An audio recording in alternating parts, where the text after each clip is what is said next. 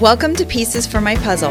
I'm your host, Nikki Ship, and I'm excited to be sharing with you my life with a son on the spectrum.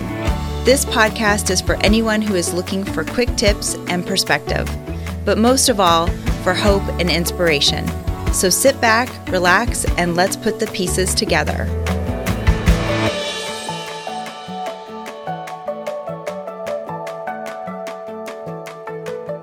Hello and welcome back to another episode of Pieces for My Puzzle. I'm your host, Nikki Ship. Thanks so much for joining us today.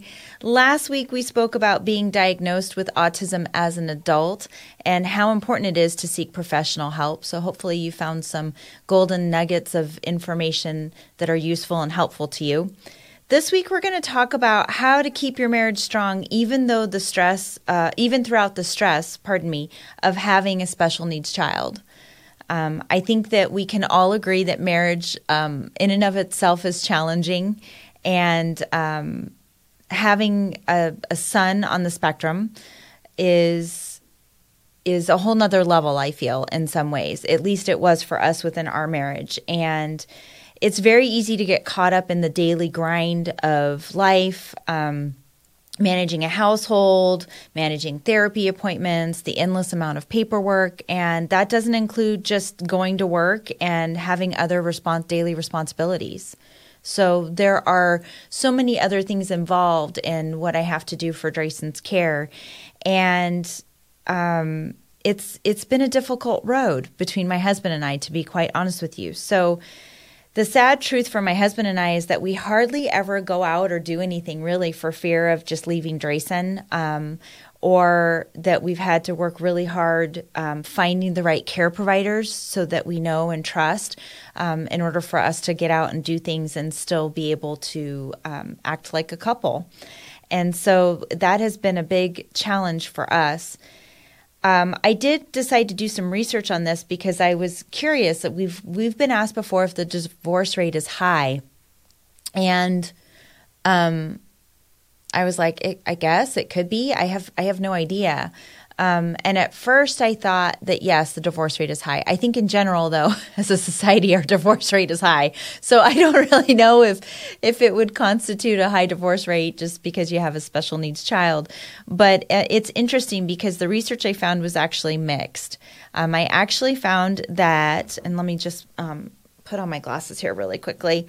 It's been reported that there's an 80% divorce rate among families with kids that have autism, but I couldn't find the source of the 80%, but it's all over. I mean, tons of blogs and things that I found, they say that the divorce rate is approximately 80%.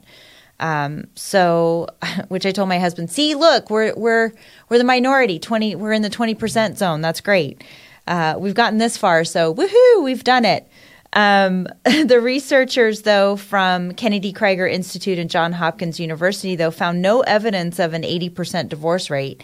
In fact, parents of children with autism split up as often as parents of children who don't have autism, according to their research. So I thought that it kind of made me chuckle because, like I said, I feel that as a society, our divorce rate is really high. Autism Speaks also put out another great publication about keeping your marriage strong. And I'm going to read some of these things that they put in this article, but I will include the link in the show notes for you as well to refer to this article. But I thought it was really great. Before I get into that, just to mention a few things, my husband and I have to be very pointed and diligent about spending time together. And that, like I said, has been a huge struggle in our marriage. I think the first couple years into Drayson's diagnosis, I don't think that we did anything. Probably for the first 2 or 3 years, we hardly went anywhere. We didn't travel. We didn't go out on dates. We didn't have date night. We didn't just something as simple as just having a family excursion. We didn't really venture out and do a lot. I don't know if it's because we were just so busy trying to understand and manage Drayson's care, because that was definitely a huge learning curve for Pat and I would say the first couple years into his diagnosis.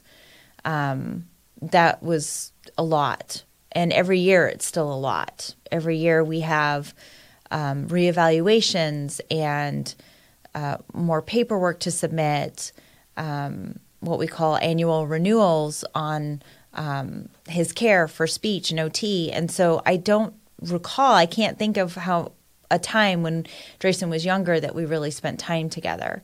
Now, it's just something as simple as putting it on the calendar. And if it's on the calendar, it exists. That's the rule in the house. And if we're going to go do something, we're going to go do something. We've had to really rely on care providers to help take care of Drayson or babysit Drayson for us, if you will.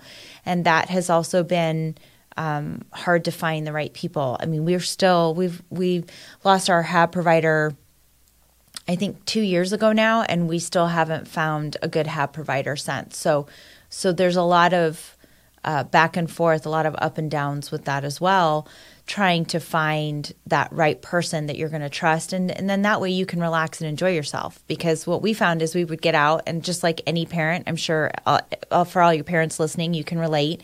You leave, and then the first thing you talk about is your kids. You talk about your kids all the time. So just trying to get away from that and talk about other things. Even what we hope for, what our dreams are, what our aspirations are, like just having simple conversations like that. It's so important to make sure that you're connecting and that you're talking to each other. And sometimes it does feel forced. Sometimes it does feel mechanical.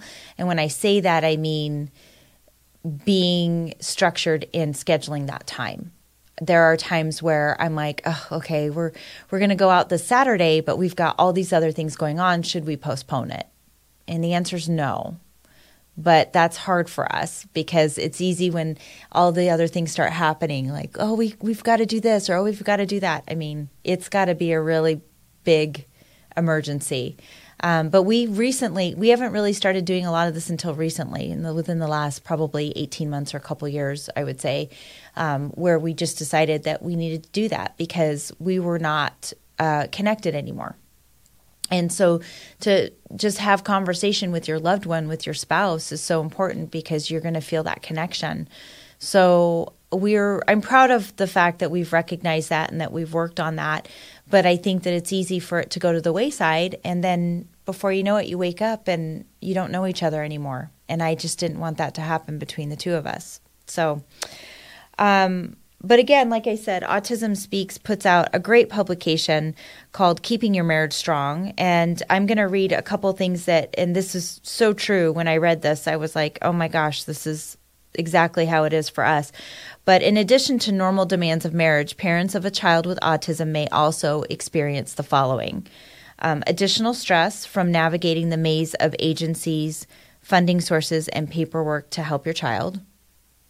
That's an understatement. I have, I think, 4. I'm getting ready to start my 5th 3-inch 3-ring binder, or the real thick ones. I think it's a 5-inch binder, actually.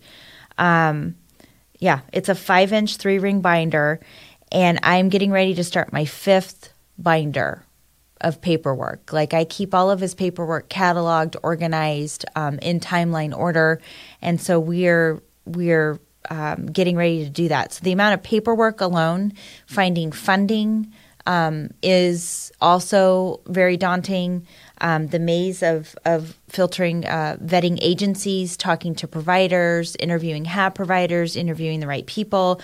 All of this is extremely stressful. This is just bullet point number 1, guys, on here. Parents may also experience a loss of income due to one parent not working in order to take care of your child and the additional expense of hiring and managing specialized caretakers. Yes, that's 100% true. In the beginning, we couldn't get services by the state while we were trying to qualify, so we started paying out of pocket for that. And just to give you a perspective, like that was an extra $800 to $1,000 a month for us, just to immediately get him the care and the services that he needed by paying for that out of pocket. So we took a very big loss of income. And we scaled back hours. We took our vacation time. We took up I think we used most of our vacation and sick time up initially in the beginning. just to make sure that we could delegate that time for Drayson. And we have had lots of conversations, partially why I left the corporate world, if you will, and started my own company is because of the flexibility, because I needed, one of us had to be home.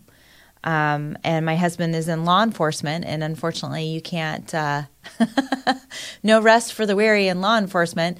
But he couldn't just always take the time off. So we did definitely experience that too. Parents can also experience different points of view regarding your child's challenges and decisions about treatments and interventions. This was initially maybe a problem for us in the beginning, but not anymore. Trying to decide what is the best method of treatment, what's the best route to go, and even now still those questions come up for us, but we're very much on the same page with each other now. In the beginning, it was different because our grieving processes were different. I think my husband Pat might have felt like, oh, this is just a lot. Are we doing too much? And I was the one that was just barreling through. His grieving process was a little bit longer than mine, so I think that was part of it. Parents can also experience loss of friendships or loss of time and energy to maintain outside friendships. And again, that is 100% true. We have lost some friends over the years just from maybe just losing touch. It's hard to maintain that. So the friends and the people that we have in our circle today, I'm extremely grateful for, because if they don't hear from us, they reach out. And I'm very grateful for that. Parents can also experience worries about the long-term future of your family. And again, this is something that we've talked about extensively as well. We've talked about, having a home where Drayson can also live on the property, maybe with a casita or something like that, so that he can still live independently. But if he needs help or assistance, we're there. We've talked about looking into adult facilities where he could live and still be able to have some independence, but yet at the same time have care or assistance with what he needs. We've also talked about the financial aspect of it. And it's funny because as I'm looking at this last bullet point, it says changes in your retirement plans, your ability to take vacations or explore enrichment activities. That is definitely something that we've talked about. My husband and I want to travel, we want to do more, but we are limited in being able to do some of that because of Drayson's care. So even our retirement plan looks different. And setting up the proper financials for Drayson, having a trust for him in case something happens to my husband and I, these are all been topics of discussion that we've had within our relationship. And all of these things can take a toll on your marriage, because if this is all you talk about, it's exhausting. It's exhausting. So we've had to force ourselves to talk about other things. And that's part of getting out and having those conversations, is not talking about our kids so much, not talking about work so much, but just talking about things that we used to enjoy or that we still do enjoy, and how we can keep that connection alive. So they also list some tips to keep your marriage strong while dealing with everyday challenges of living with autism. And it's funny because the first bullet point on here is communication. The more you communicate in challenging times, the stronger you'll be as a couple. And that's so important. You and your spouse may not react the same about your child's diagnosis, and that's okay. I think if you can explain why and how you feel that way, I think that you're entitled to feel the way that you want to feel. I feel differently sometimes than my husband Pat does, and that's okay. It's also us respecting each other's feelings and talking openly about it. So, communication is the number one thing on here. Talk openly about problems as they occur. So when things happen, let each other know so that you guys can open up that door of communication. I think that's also equally as important. Be kind to yourself and your spouse during difficult times. We have had to really learn to read each other in a different way. So if I'm very frustrated and I have to step away for a minute, Pat very much picks up on that and takes over so that I can get a break, and vice versa. Or just even asking each other, hey, you need to take a walk? You need to take a breather? I got this. So it's just being kind to ourselves and to each other when things are difficult. Work together to learn all that you can about autism, and that is just something definitely that Patrick and I have done, delving into understanding behaviors, understanding maybe why Drayson reacts a certain way, how we can help through therapies, what we can do to help facilitate some of that therapy in our home, and what we learn from our care providers, from those therapists, we exercise that in our own home as well. So whatever they're doing, we make sure that we're exhibiting the same behavior so that it's consistent for Drayson. Help each other focus on the present and what you can do to make things better today. It's funny, we are very much day by day kind of family. And when I say that, I mean, yes, we talk about the future. Yes, we try to plan for things financially, logistically for the future. But in terms of from a day-to-day basis, we just try to make every day the best that it can be and live in that present moment. I have a lot of people that ask me all the time, Nikki, do you think that Drayson will be able to have a relationship someday? Do you think Drayson will be able to be married someday? Do you think Drayson will be able to drive a car someday? Do you think Drayson will be able to live on his own someday? All of these questions have been asked to us. And my answer is always that that's what the goal is. That's what we strive for. That's what I hope for. But me just hoping for it isn't going to do it by itself. So part of the reason why we've instilled all of these therapies and learned as much as we can about autism is to help Drayson become successful in daily living when he becomes an adult. And that's really important for us. So my answer to that is always, I hope so, and that's what the goal is, but I can't predict the future. So in the meantime, we're preparing for that as well. Spend time together, have fun, plan some time alone, just like I was saying. It's funny that that's in here because that's something that we've tried to be really diligent about over the last couple years. Even if it's just a few hours a week, relax and just try to have fun together. Try to enjoy maybe some leisure activities that you did before your child was even diagnosed with autism. That's something that we do. We'll just even go outside and ride bikes. And sometimes we'll take Drayson with us, even if it's a family thing. But it definitely makes us stronger. And I think just for even Patrick and I, something as simple as just going for a walk has been beneficial for us.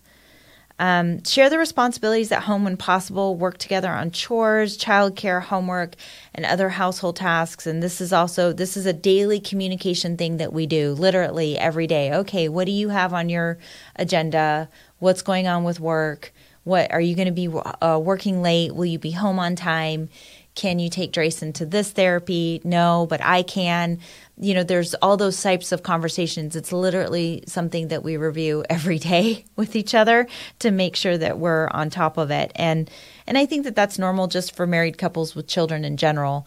It's just sharing those responsibilities and knowing that if your spouse is tired, maybe try to help pick up the slack a little bit and vice versa. So there's times where I'm exhausted and Pat will pick up the pieces and do that and do whatever I'm trying to get done, even if it's just chores or laundry or something simple like that, even going to get the car washed, simple things like that. He'll take care of that for me if I'm tired and vice versa. Get help if you need it. A marriage counselor can help you if you and your spouse sort through the feelings and maintain a healthy marriage. This is something that we've talked about too as a couple. Should we talk to somebody else? Should we talk to somebody that's maybe non-biased to help give us perspective? That has been a subject of conversation for us as well.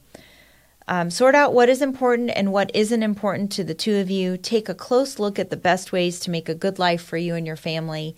And it's funny because everything to us, there's certain things that are just so trivial to us. Doing the dishes all of a sudden every day is not a big deal. We forgot to take out the trash. Like, okay, we'll take it out next time. Little things that normally would start to bother me don't bother me as much anymore. And I think that's because of the perspective that we have with Drayson, and realizing that there are bigger things that we have to worry about and take care of. And, getting upset at each other over the minutia of daily life isn't going to help either one of us. And so we've kind of taken the approach that things that maybe we think are a big deal, maybe they're not. So we have to take a step back and ask ourselves that. These are just some of the quick tips that they mentioned in the Autism Speaks article. And like I said, I'll post this link in the show notes. But I do have 2 quick tips for you that I personally believe in, that I think that have helped us in our marriage. And the first one is that you both have to be on board. Make a commitment to be active in your marriage and to help your child who's on the spectrum. And I think that if both of you are equal participants or believe that needs to be a commitment, that right there is half the battle. Both of you have to be on board. The second quick tip I have is remember why you love each other. Remember why you fell in love with each other and that you have faith in each other to get through your challenges together. I think that is one of the biggest things that I have peace of mind over in my marriage, is that even though things are difficult, things are rough, things are hard, Drayson can be challenging at times, but yet my husband and I are always there for each other. We love each other, and that we'll know we'll get through it together. And so identifying that is also a very big deal. And so if you have to tell each other that often, tell each other that often. Don't ever, leave without saying I love you and goodbye, or letting them know how much you love them and appreciate them. I think that that's really important. So this concludes our episode for today. If you have questions, comments, or even a show topic that you would like for us to talk about on the show, please feel free to email us at info@piecesformypuzzle.com. Feel free to like and follow us on Facebook and Instagram. And feel free also to subscribe to our YouTube channel as well at Pieces for My Puzzle. Feel free to give us a good review as well on your preferred podcast platform of choice that you use, and spread the word to others if you think that this might be helpful, so that we can help spread love and kindness and awareness in the autism community. Thanks again for tuning in, and until next time, keep working on your puzzle, and remember, you don't have to have it all solved in a day. Take care.